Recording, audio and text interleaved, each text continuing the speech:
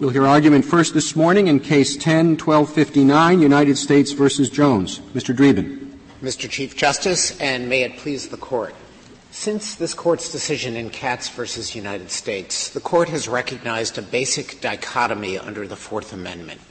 What a person seeks to preserve as private in the enclave of his own home, or in a private letter, or inside of his vehicle when he is traveling, is a subject of Fourth Amendment protection. But what he reveals to the world, such as his movements in a car on a public roadway, is not. In Knotts v. United States, this Court applied that principle to hold that visual and beeper surveillance of a vehicle traveling on the public roadways infringed no Fourth Amendment expectation of privacy. Knotts, though, seems to me much more like traditional surveillance. You're following the car, and the beeper just helps you follow it from a slightly greater distance. That was 30 years ago. The technology is very different, and you get a lot more information from the GPS surveillance than you do from following a beeper. The technology is different, Mr. Chief Justice, but a crucial fact in Knotts that shows that this was not simply amplified visual surveillance is that the officers actually feared detection in Knotts as the car crossed from Minnesota to Wisconsin. The driver began to do certain U-turns, and the police broke off visual surveillance. They lost track of the car for a full hour.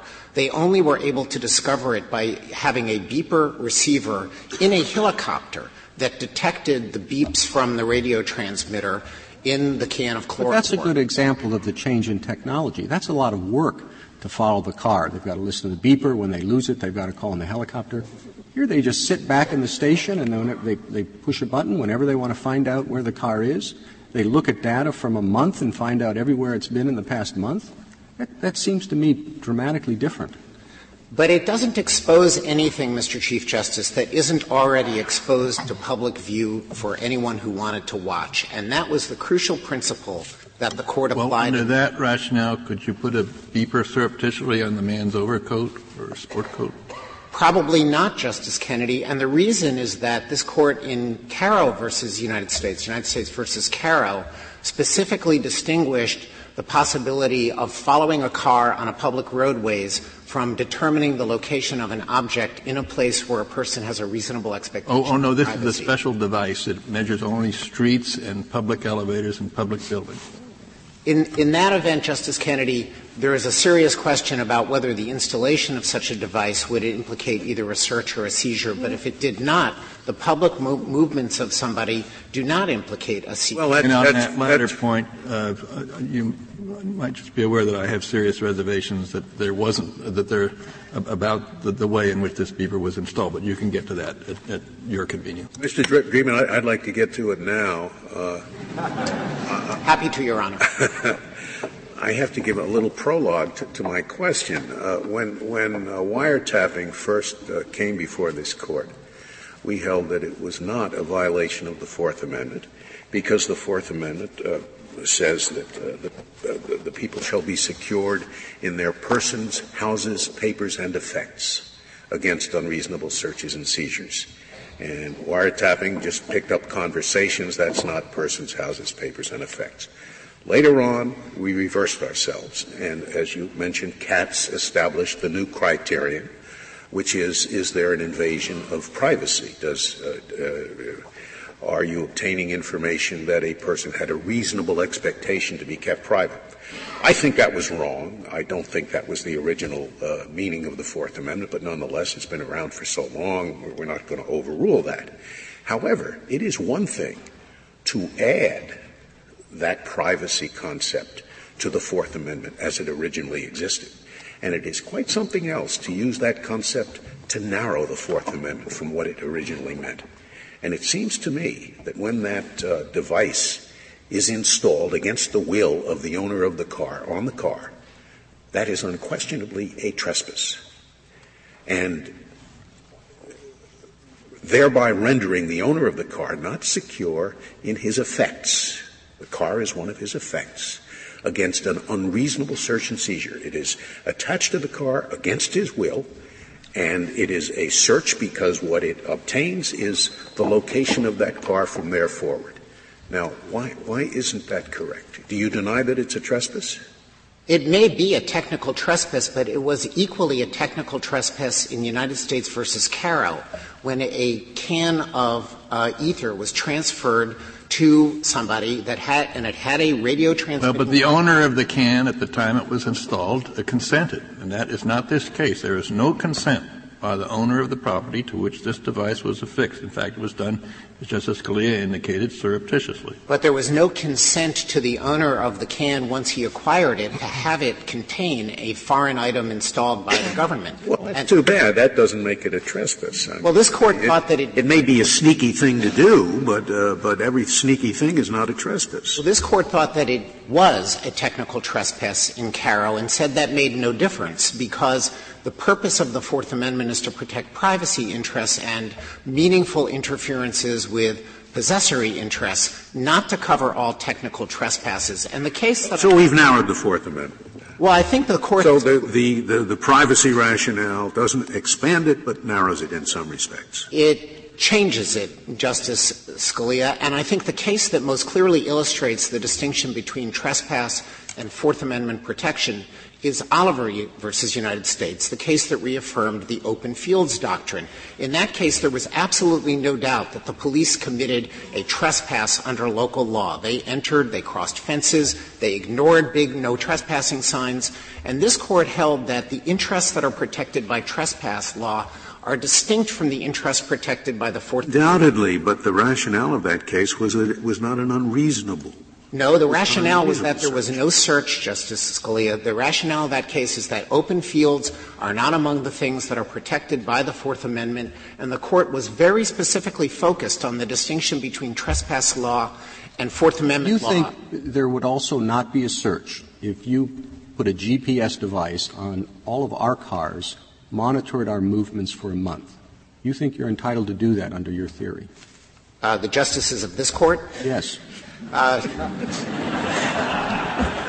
Under our theory and under this Court's cases, the justices of this Court, when driving on public roadways, have no greater expectation. So your answer is yes. You could, tomorrow, decide that you put a GPS device on every one of our cars, follow us for a month, no problem under the Constitution. Well, equally, Mr. Chief Justice, if the FBI wanted to, it could put a team of surveillance agents around the clock on any individual and follow that individual's movements as they went around on the public streets, and they would thereby gather. That seems to get to what's really involved here. The issue of whether there's a technical trespass or not is potentially a ground for deciding this particular case. But it seems to me the heart of the problem that's presented by this case and will be presented by other cases involving new technology is that in the pre-computer, pre-internet age, much of the privacy, I would say most of the privacy that people enjoyed was not the result of legal protections or constitutional protections. It was a result simply of the difficulty of traveling around and gathering up information. But with computers, it's now so simple to amass an enormous amount of information about people that consists of things that could have been observed on the streets, information that was made available to the public. If this case is decided on the ground that there was a technical trespass, I don't have much doubt that in the near future it will be possible, I think it's possible now in many instances, for law enforcement to monitor people's movements on public streets without committing a technical trespass. So how do we deal with this? Do we just say, well, nothing has changed so that all the information that people expose to the public is fair game? There's no search or seizure when that is obtained because there isn't a reasonable expectation of privacy. But isn't there a real change in this regard? I don't think, Justice Alito, that there's a particularly dramatic change in this case from what went on in the Caro and the Knotts cases. It is possible to envision broader advances in technology that would allow more public information to be amassed and put into computer systems. But I think that the remedy for that, if this Court agrees with the principles in Knotts and Caro and applies them to this case, the remedy is through legislation, just as when the Court held that amassing pen register data, all of the numbers that you dial on your telephone, the lengths of the times of the calls, The Court was confronted in that case with Justice Stewart's view in dissent. There was a third party involved in the telephone, in the pen register case. And here it's the police. Essentially, I think you answered the question that the government's position would mean that any of us could be monitored whenever we leave our homes. So the only thing secure is the home. That is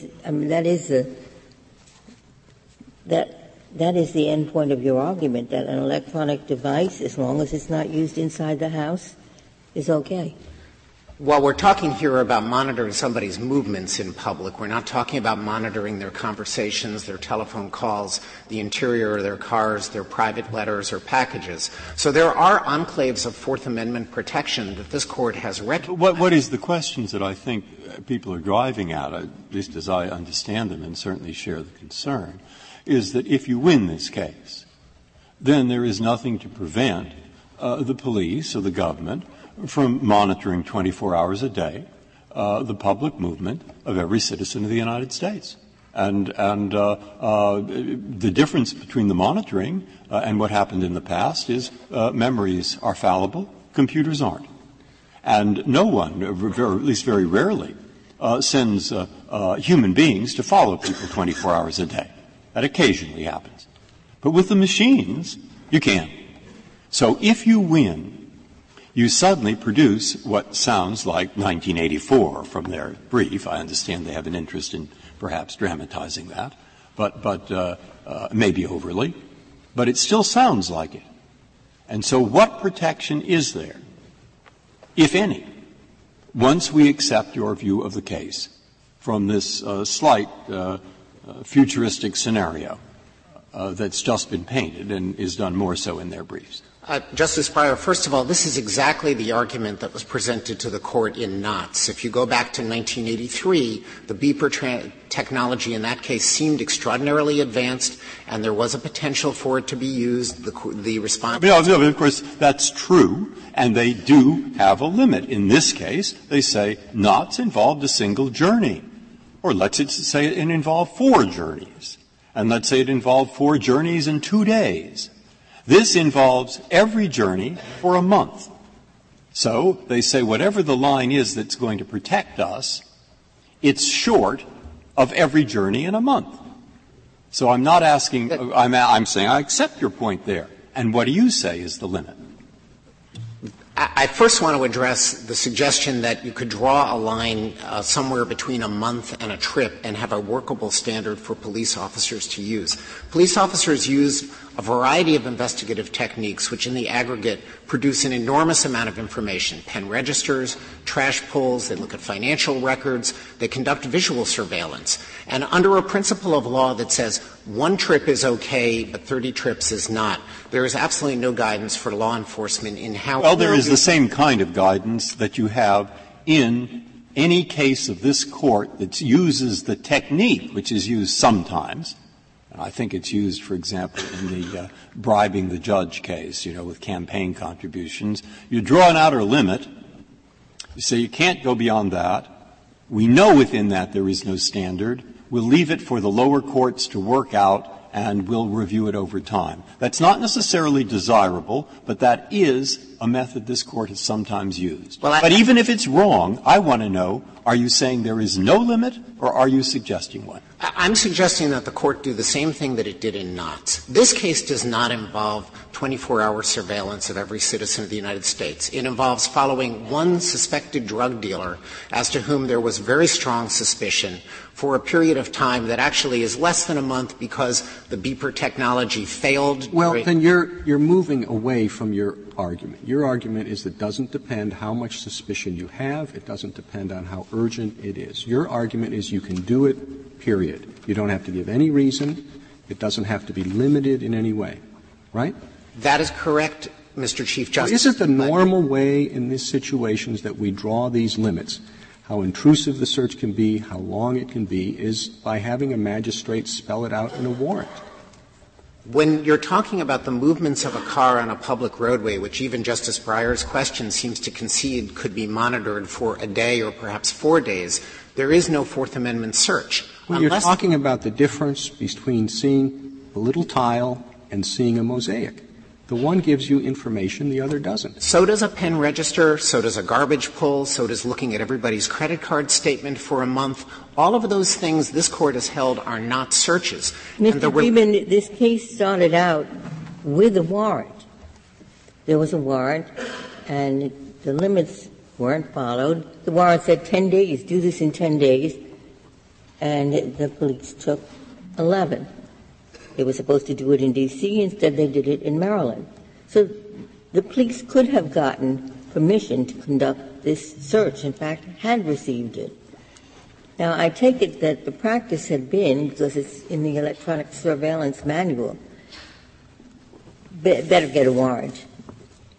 Was there any problem about when this kind of surveillance is wanted by the government, get a warrant? Were they encountering difficulty getting warrants? In this case, there would not have been any difficulty getting a warrant, Justice Ginsburg, and the warrant authorized things beyond just monitoring the car. It authorized entering the car in order to install it, which wasn't necessary here. It also authorized monitoring the car in a location where there was a reasonable expectation of privacy. This case is only about monitoring a car on a public streets. But I think it's very important to keep in mind that the principal use of this kind of surveillance is when the police have not yet acquired probable cause, but have a situation that does call for monitoring. And I'd like to give an example. If the police get an anonymous phone call that a bomb threat is going to be carried out at a mosque by people who work at a small company, the bomb threat on an anonymous call will not provide even reasonable suspicion under this Court's decision in Florida versus J.L. But you can hardly expect the FBI to ignore a credible, detailed-sounding piece of information like that. Now, if you get an anonymous tip that there's the same bomb in somebody's house, do you get a warrant or do you just go in? You do neither, because without probable cause, you cannot enter the house. Why are you asking for a different rule in this situation? Because the police in this situation have the traditional means available to investigate these sorts of tips. They could put teams of agents on all the individuals who are within the pool of suspicion and follow them 24/7. And that would raise — You're now suggesting an answer to Justice Kennedy's question, which is it would be okay to take a computer chip, put it on somebody's overcoat, and follow every citizen everywhere they go indefinitely. So under your theory, and the theory espoused in your brief, you could monitor and track every person through their cell phone, because today the smartphones emit signals that police can pick up and use to follow someone anywhere they go. Your theory is, so long as the person that what is being monitored is the movement of a person, they have no reasonable expectation that their possessions will not be used by you. That's really the bottom line. I think to track them, to invade their sense of integrity in their choices about who they want to see or use their things. Well, Justice Sotomayor, I think that goes considerably farther than our position in this case, because our position is not that the Court should overrule United States versus Carroll and permit monitoring within a private residence. That is off limits, absent a warrant or exigent circumstances plus probable cause. And monitoring an individual through their clothing poses an extremely high likelihood that they will enter a place where they have a reasonable expectation of privacy. Cars get parked in garages. It happens here. Yes, but a car that's parked in a garage does not have a reasonable expectation of privacy as to its location. Anyone can observe. Neither does the person. The person goes home and their overcoat gets hung on a hanger. What's the difference? Once the effect is in the house under Carroll, there is an expectation of privacy that it cannot be breached without a warrant, and we're not asking the Court to overrule. Tell me what the difference between this and a general warrant is. I mean, A general what warrant motivated the Fourth Amendment historically was the disapproval, the outrage that our founding fathers experienced with general warrants that permitted a police indiscriminately to investigate just on the basis of suspicion, not probable cause, and to invade every possession that the individual had in search of a crime. How is this different? This warrant kind of authorizes surveillance where there's no probable cause, there's not even necessarily reasonable suspicion a warrant authorizes a search. This authorizes the ability to track somebody's movements in a car on a public roadway, a subject as to which this Court said in Knotts that no individual has a reasonable expectation of privacy because when they go out in their car is traveling on public roads, anyone can look. The police have no obligation to avert their eyes from anything that any member of the public. I give you that it's in public. Does the reasonable expectation of privacy trump that fact? In other words, if we ask people, do you think it violates your right to privacy to have this kind of information acquired? And everybody says yes. Is it a response that no, that takes place in public, or is it simply the reasonable expectation of privacy regardless of the fact that it takes place in public? Well, something that takes place in public isn't inherently off limits to a reasonable expectation of privacy. That's essentially the holding of Katz. You go into a phone booth, you're in public, making your calls within the phone booth is subject to a reasonable expectation of privacy.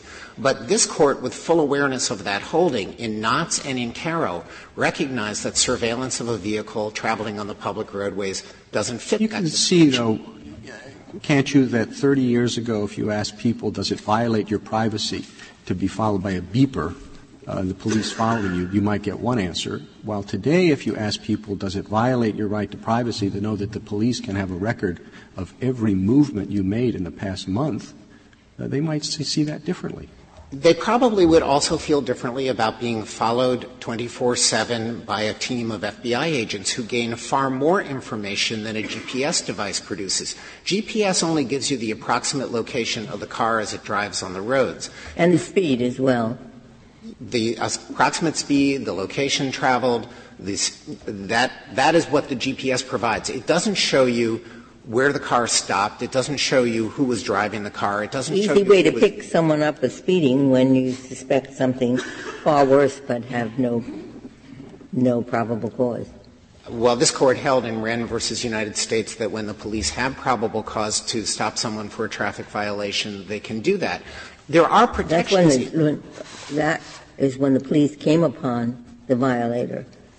But it's all in a computer. The police can say, we want to find out more about X. So consult the database, see if there's an indication that he was ever speeding in the last 28 days. Justice Ginsburg, it's not very hard for police to follow somebody and find a traffic violation if they want to do that. But to answer in part Justice Breyer's earlier concern about limiting principles, this Court recognized in the Wren decision that although the Fourth Amendment is not a restriction on discriminatory or arbitrary or oppressive stops that are based on invidious characteristics, the Equal Protection Clause is. The First Amendment also stands as a protection if this Court believes that there's an excessive chill created by an actual law or a universal practice of monitoring people through GPS. There are other constitutional principles that are But the Fourth Amendment protects us against unreasonable searches and seizures. And if I were trying to explain to someone, here's the Fourth Amendment. The Fourth Amendment says, or it has been interpreted to mean that if I'm on a public bus and the police want to feel my luggage, that's a violation. And yet this kind of monitoring, installing the GPS and monitoring the person's movements whenever they're outside the house in the car is not. I mean, it just something about it that just doesn't cars. I'm quite sure, Justice Ginsburg, that if you ask citizens whether the police could freely pick up their trash for a month and paw through it looking for evidence of a crime, or keep a record of every telephone call that they made for the duration and the number that it went through, or conduct intense visual surveillance of them, that citizens would probably also find that to be, in the word that respondents choose to. But they won't, and probably couldn't physically. Start with the other end. What would a democratic society look like if a large number of people did think that the government was tracking their every movement over long periods of time? And once you reject that, you have to have a reason under the Fourth Amendment and a principle. And what I'm looking for is the reason and the principle that would reject that, but wouldn't also reject 24 hours a day for 28 days. I think, you see where and that's what I'm listening very hard to find. All right. Justice Breyer, two things on that. First of all, I think the line-drawing problems that the Court would create for itself would be intolerable, and better that the Court should address the so-called 1984 scenarios if they come to pass rather than using this case as a vehicle for doing so. Second, if the Court — This case is not that vehicle.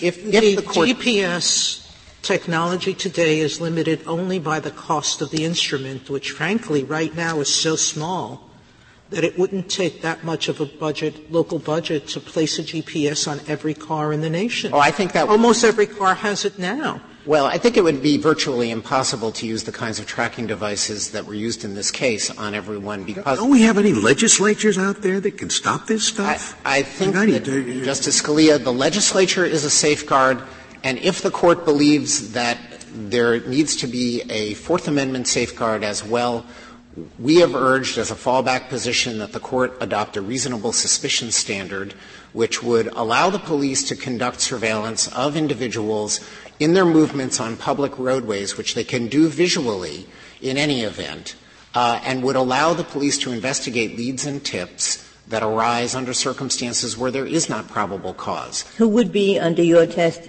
the judge of the reasonable suspicion? As in most reasonable suspicion cases, it's the police at the front end and it's the courts at the back end if there are motions to suppress evidence. But fundamentally, just as in the pen register example and in the financial records example, if this Court concludes, consistent with its earlier cases, that this is not a search, yet all Americans find it to be an omen of 1984, Congress would stand ready to provide appropriate protection. If I may save the rest of my time for rebuttal. Thank you. Our questions have eaten into your rebuttal time, so we'll give you the full time. Mr. Lecker. Thank you. Mr. Chief Justice, and may it please the Court. I want to talk about the one issue that the United States didn't talk about, which is whether this is a seizure. This case can be resolved on a very narrow basis, What are the consequences when the police, without a warrant, install a GPS secretly on the car of any citizen of the United States, and they want to use the evidence gained that way in a criminal trial? Our position is that's a seizure. What is the size of this device? I'm sorry, Your Honor? What is the size of this device? The record doesn't show in this case, but we learned last week, Justice Alito, from the NACDL, that there is now a GPS on the market that weighs 2 ounces and is the size of a credit card. Think how easy it would be for any law enforcement agent of the 880,000 of the United States to stick one of those on anybody's vehicle. And what if it was put on the license plate? Would that be a technical trespass? Is that the property of the driver? Well, a license plate, as I understand it, is the property of the state, and driving is a privilege. But it's not a technical trespass in this particular case. Mr. Jones has — Is that right? I don't own my license plate? I didn't know that. How do you know that? How do you know that? Well, I paid for my license plate. We don't need to get into it, but live free or die. We still tell the life. What I'm saying, Justice Kennedy and Justice Scalia, is this, that the issue, insofar as the seizure is concerned, is it meaningful? Everybody agrees here that there is that Antron Jones had the right to control the use of his vehicle. The question is, was the interference a meaningful deprivation of his possessory interest? I didn't hear an answer to Justice Alito's question. What is your position on the placement of a GPS device on the state-owned license plate? They can't do it. They can't do it, Your Honor. It's a seizure.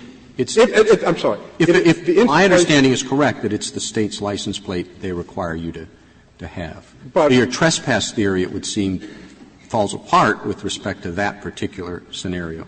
Well, first of all, Chief Justice Roberts, you would probably see the GPS and an active. No, it's the size of a credit card. You slip it behind the license plate. In that particular case, what you have done is you have the installation of the GPS is a seizure. What makes it meaningful is the use of that GPS. Well, this is ridiculous. Look at you give the state permission to put the license plate to have your car carry the state's license plate. You do not give anybody's permission to have your car carry a tracking device. That's correct. And whether it's put directly on the car or directly on something that the car is carrying doesn't seem to me to make any difference. I thought it made a difference under your theory, which focused on the question of trespass, because it was attached to an effect owned by somebody else. This is an effect not owned by the individual. So the trespass theory, anyway, doesn't seem ridiculous to me. But it's an effect, Your Honor. The Fourth Amendment protects effects. It protects people. If you put it on somebody's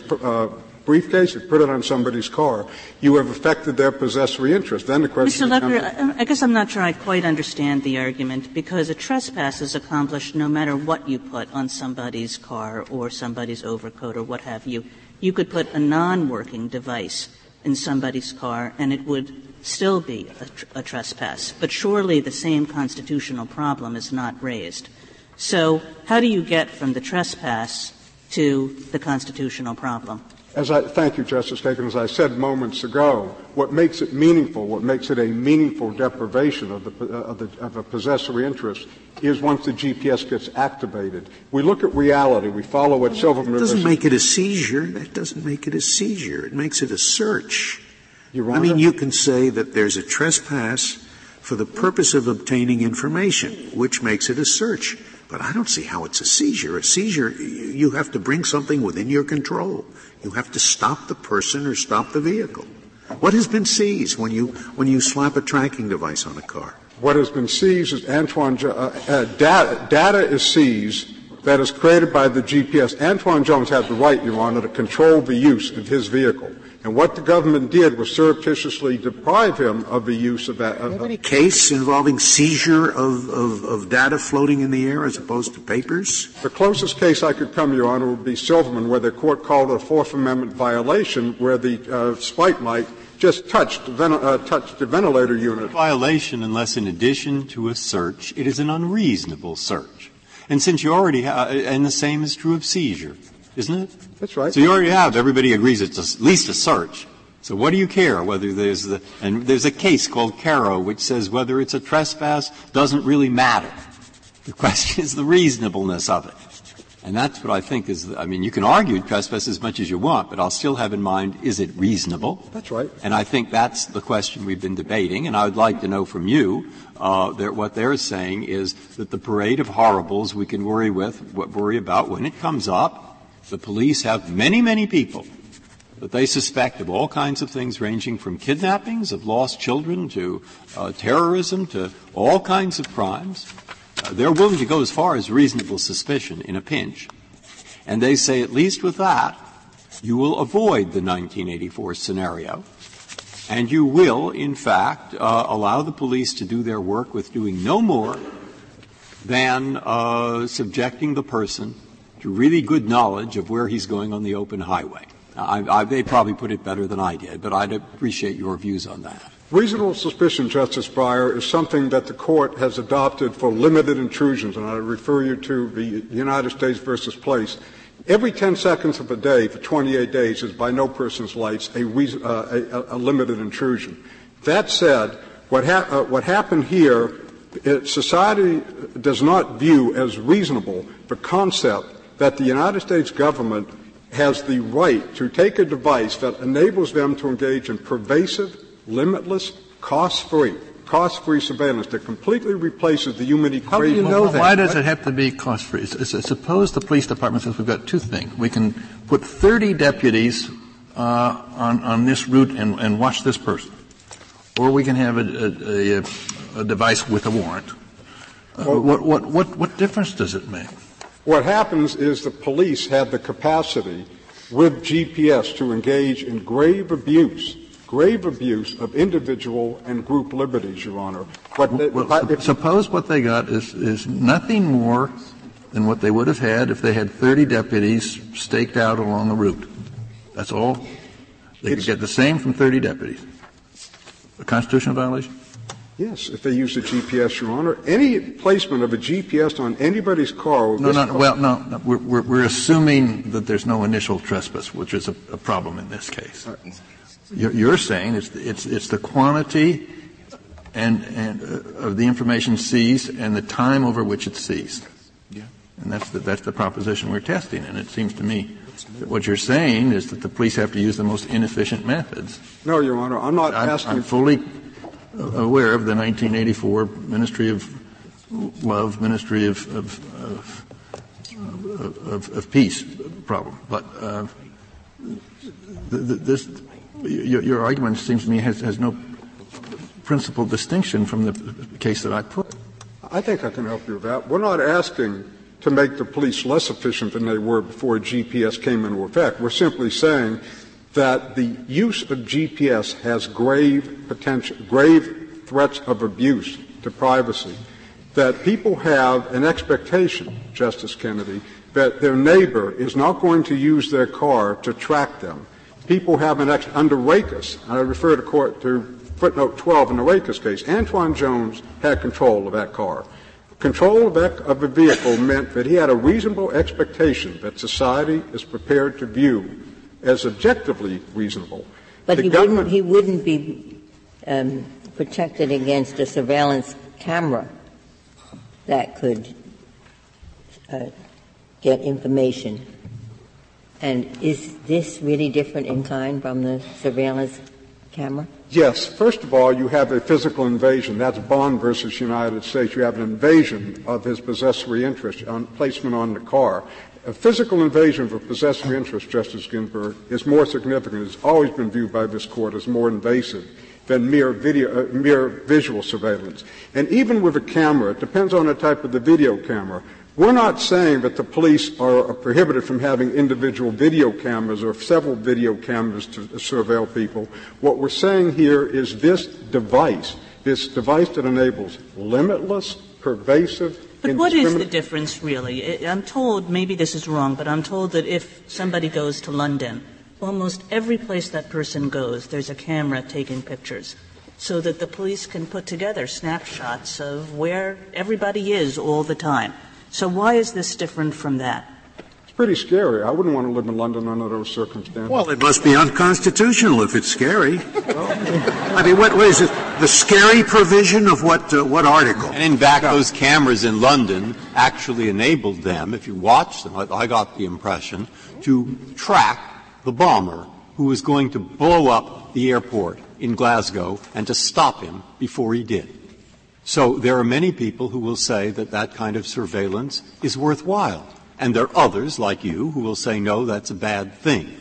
But that isn't the issue exactly in front of us. That's correct, Your Honor. What we have here is a physical And what Justice Kagan wanted to know is why not?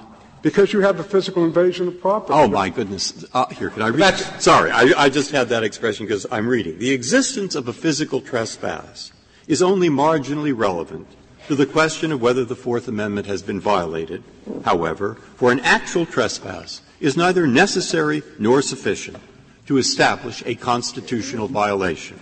That's Karen.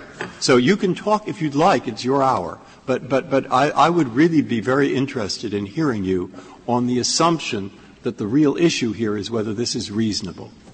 It's not, Your Honor. This is not a Caro case. First of all, in Caro, the installation was essentially consented to. You took the package came in by virtue of somebody who was working for the government. So the installation was unlike this case, where it was surreptitious and directly engaged in by a government agent. But you're mixing two things. You're the one that I thought your position was that the initial trespass is not important. That's the narrow way to decide the case. You don't want us to do that. So now we ask you about Carroll, and you say, "Oh, well, there was a trespass." So that's not a responsive answer. Well, but technology, as you observed, Justice Kennedy, is dramatically different with GPS than was. But it's going to be dramatically different in the next step. There are now satellites that look down and can hone in on your home, on a block, in a neighborhood. I don't see that far in the future when those cameras are going to be able to show you the entire world and let you track somebody on the camera from place to place. Well, so give us a theory. Is that okay for the police to access those cameras and look at you moving from place to place? And if that's okay, then why is this not okay? What is your theory of your case? Our theory, Justice Sotomayor, with respect to video camera, if they're targeting an individual, presents a grave question. It's a question that need not be resolved given this case. But if the Court wanted to address that question, once the police target somebody, they want to engage in individualized targeting through use of a pervasive network of cameras. And GPS is like 1 million cameras. That's the New York Court of Appeals pointed that out. And I think there's about 28 satellites up there. But no, it's 28 cameras, but the equivalent of a camera tracking you every street corner you're on, everywhere. Once you have individualized suspicion like that, if the Court wanted to deal with it, I believe you would have to have a warrant. Mr. Leckhart, all of this discussion, and you're going into it, but the questioning leads you into it. It seems to me leaps over the difficult part of your case. The issue before us is not in the abstract whether this police conduct is unreasonable. The unreasonableness requirement or the unreasonableness prohibition does not take effect unless there has been a search. And our cases have said that there's no search when you are in public and where everything that you do is open to the view of people. That's the hard question in the case, not whether this is unreasonable. That's not what the Fourth Amendment says. The police can't do anything that's unreasonable. They can do a lot of stuff that's unreasonable without violating the Fourth Amendment, and the protection against that is the legislature. But you have to establish, if you're going to go with Katz, that there has been an invasion of privacy when all that this is showing is where the car is going on the public streets, where the police could have had round-the-clock surveillance on this individual for a whole month or for 2 months or for 3 months. And that would not have violated anything, would it? No. Why? Because there's no invasion of privacy. So why is this an invasion of privacy? Because it is a complete robotic substitute. It's not a tail. And interestingly enough, Your Honor, the government only cited in its brief one instance of a 24-hour surveillance for all of 2 days. What you have here, Justice Scalia, is I'm going to refer to your dissent. 100 times 0 equals 0.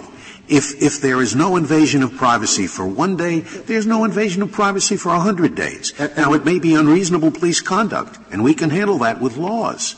But if there's no invasion of privacy, no matter how many days you do it, there's no invasion of privacy. Justice Scalia, I'm going to refer to your dissent along with Justice Breyer in Bond versus United States. A GPS in your car is like, or anybody's car is like, without a warrant, is like having it makes you unable to get rid of an uninvited stranger. That's what it is. And what is a tail?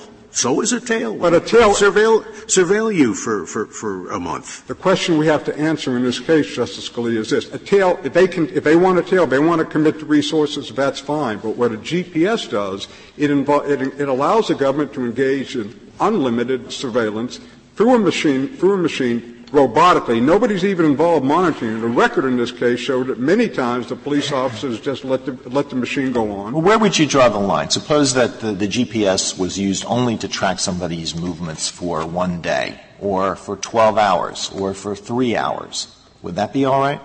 Our position, Justice Alito, is no circumstances should a GPS be allowed to be put on somebody's car. But we put aside the trespass question. I'm not addressing it purely as a trespass. Our view is the use of the GPS as a search in and of itself should be viewed as unreasonable. But if the Court were uncomfortable with that, if the Court had concerns about it, we suggested in our brief some possibilities. 1 day, 1 trip, 1 person per day or a trip, or perhaps when you use it exactly as a beeper, when you actually physically follow. Well, that sounds like a legislative line, but what is the difference between following somebody for 12 hours, let's say, and monitoring their movements on the GPS for 12 hours? You would say that the latter, your first argument is there's a problem with the latter but not with the former. But what would the reason for that be? Because it's an unreasonable invasion of privacy, Your Honor. There's what is the difference in terms of one's privacy, whether you're followed by a police officer for 12 hours and you don't see the officer, or whether you're monitored by a GPS for 12 hours?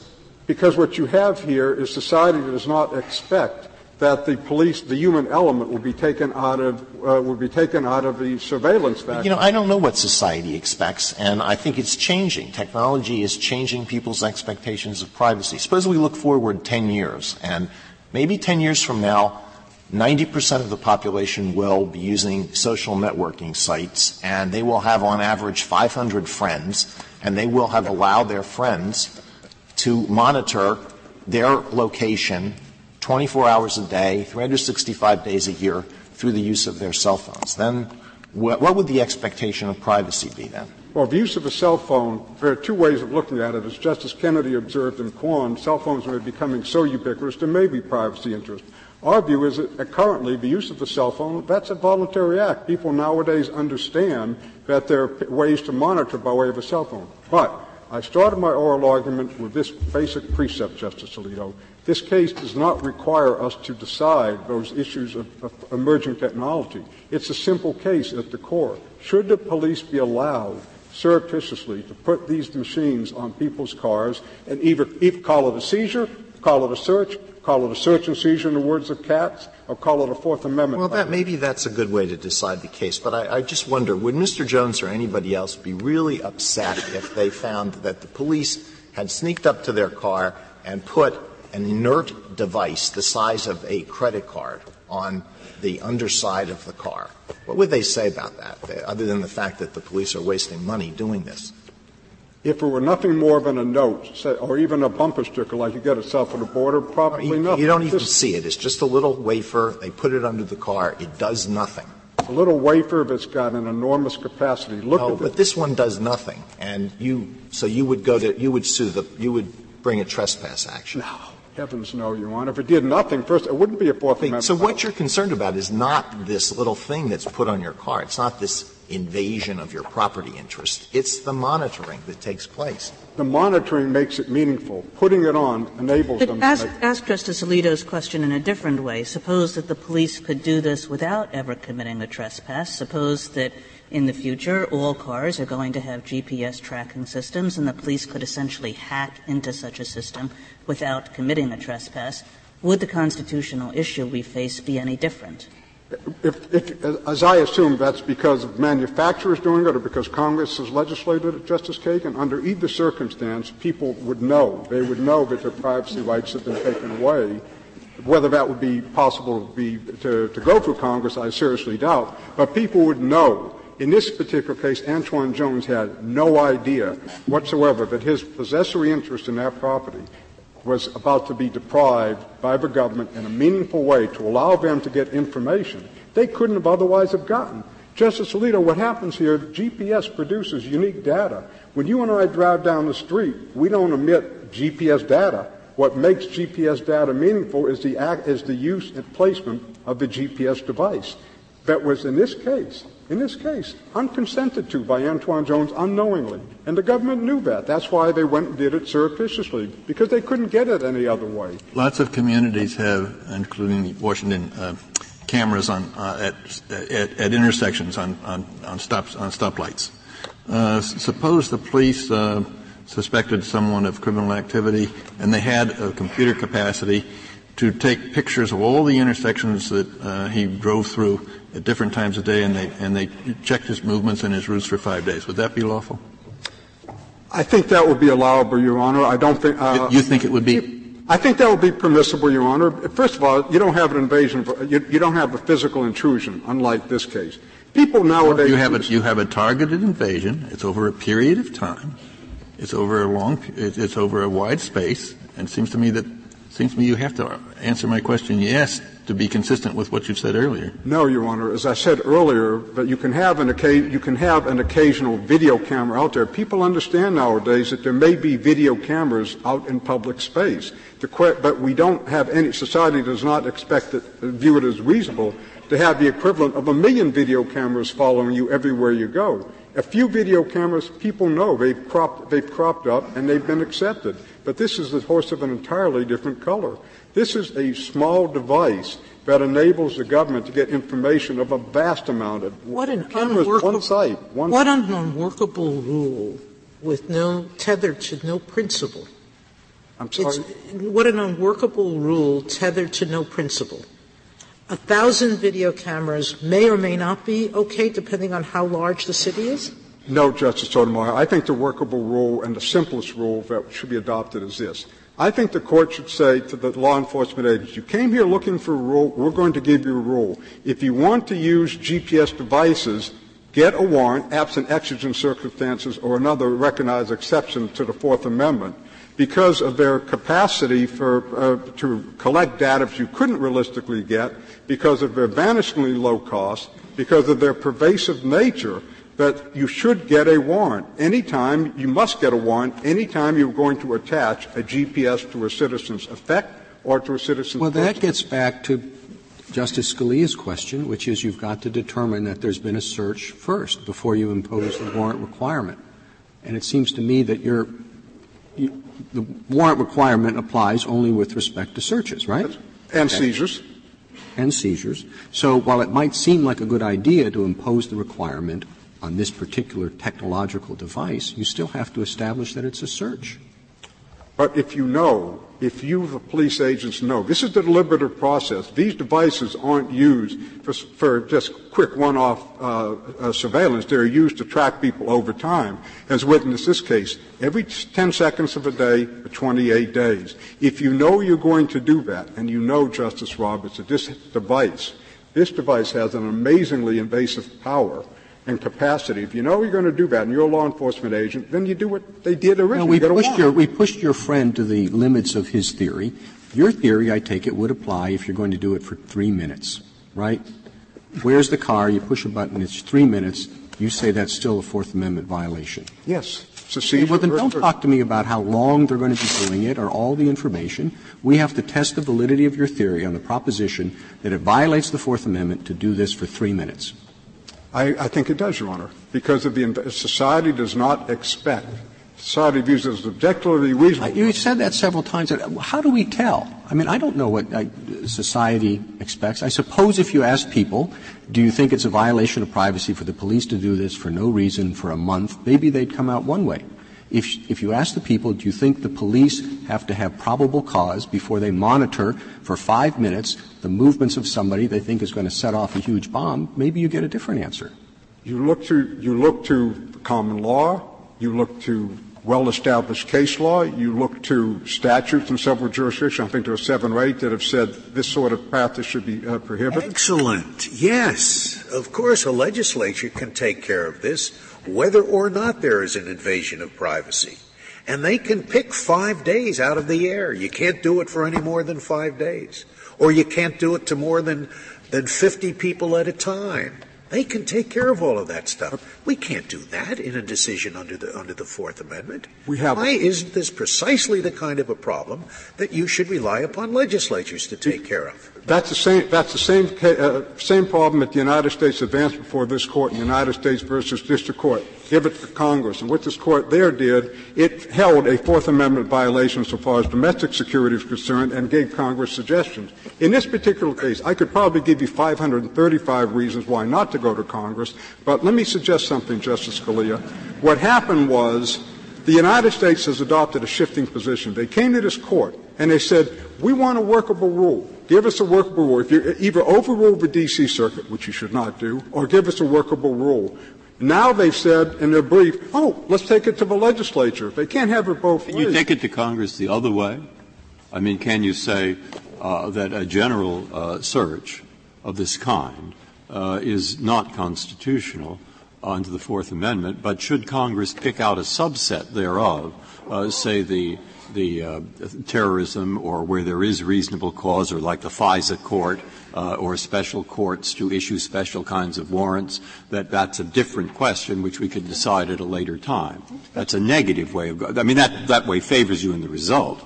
But I've been looking for if there is a way of going to Congress to create the situations where they can do it rather than the situations where they can't. Justice Breyer, that was exactly what what happened when the Foreign Intelligence Surveillance Courts were created. You hit it right on the nail. All this Court has to do is decide the narrow question before it, which I've articulated several times. I don't see why it's any of Congress's business if it's a purely intrastate operation. Congress can control police practices that don't violate the Fourth Amendment throughout the country. I mean, maybe interstate beepers and interstate tracking devices, yes, but so long as you track within the state, isn't that okay? No, Your Honor. No. First of all, let me refer to Justice Frankfurter's comments a long time ago in Watts versus Indiana. Justices are not ignorant of the law, what they know to be true of men and women.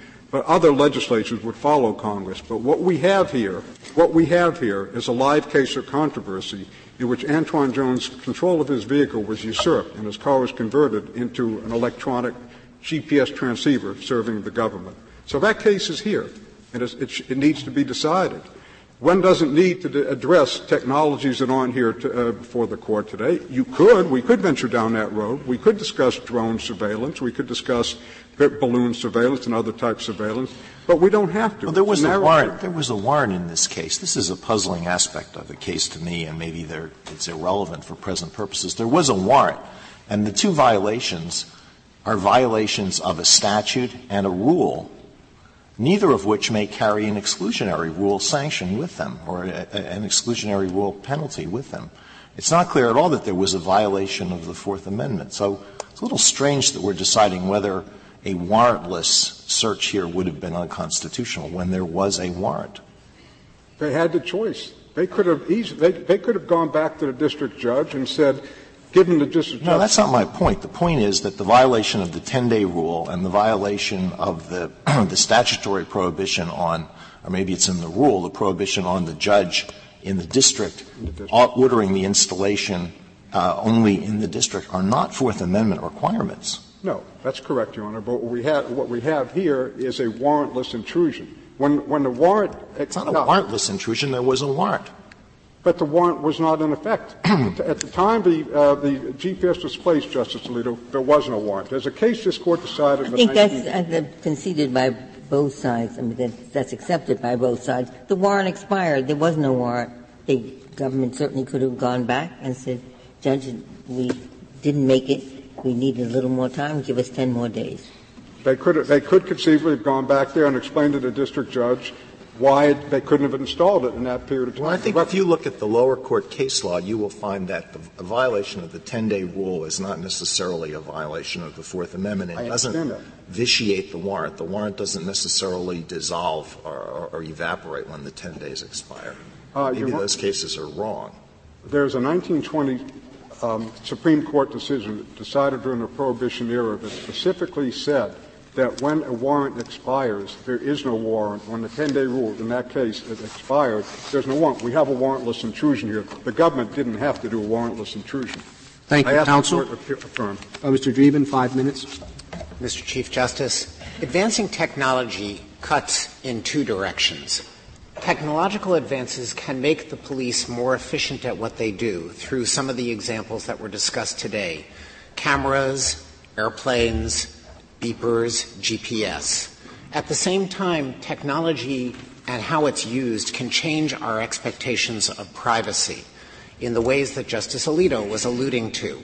Today, perhaps, GPS can be portrayed as a 1984-type invasion, but as people use GPS in their lives and for other purposes, our expectations of privacy surrounding our location may also change. Mr. Dreeben, that seems too much to me. I mean, if you think about this, and you think about a little robotic device following you around 24 hours a day, any place you go that's not your home, reporting in all your movements to the police, to investigative authorities, the notion that we don't have an expectation of privacy in that, the notion that we don't think that our privacy interests would be violated by this robotic device, I'm not sure how one can say that. Justice Kagan, I think the Court should decide that case when it comes to it. This was my fundamental point. This case does not involve universal surveillance of every member of this Court or every member of the society. It involves limited surveillance of somebody who is suspected of drug activity. You probably haven't had the opportunity to go into the cases. Hypothetical. Suppose exactly these facts, only the police aren't involved. A neighbor does it to another neighbor in order to see where that neighbor is going. And when he finds out, he tells his wife and other neighbors.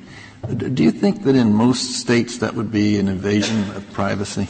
I'm willing to assume that it might be, Justice Kennedy, but I don't think that this Court measures the metes and bounds of the Fourth Amendment by state law invasions of privacy. We measure it by expectations of privacy under the Katz test, if that may or may not be controlling. Yes, but in Greenwood, the Court dealt with a case where California had outlawed taking somebody's garbage, and this Court said that did not define an expectation of privacy for purposes of it found that there was no expectation of privacy. Correct. I'm asking you about this case, whether there would be an expectation of privacy. It's a general matter under the tort. No, I don't think so. And the fact that something may be a tort for a private person doesn't mean that it's a problem for the police to do it. For example, in the Dow Chemical case, where the police used EPA in that case actually used cameras to surveil an industrial plant, there was a claim that it would have violated trade secret law for anybody else to do that. And the Court accepted that and said tort law doesn't define the boundaries of the Fourth Amendment. In Knotts, the Court was very careful to reserve the possibility of 24-hour surveillance of every citizen in their persons and in their residences, saying we haven't seen that kind of abuse.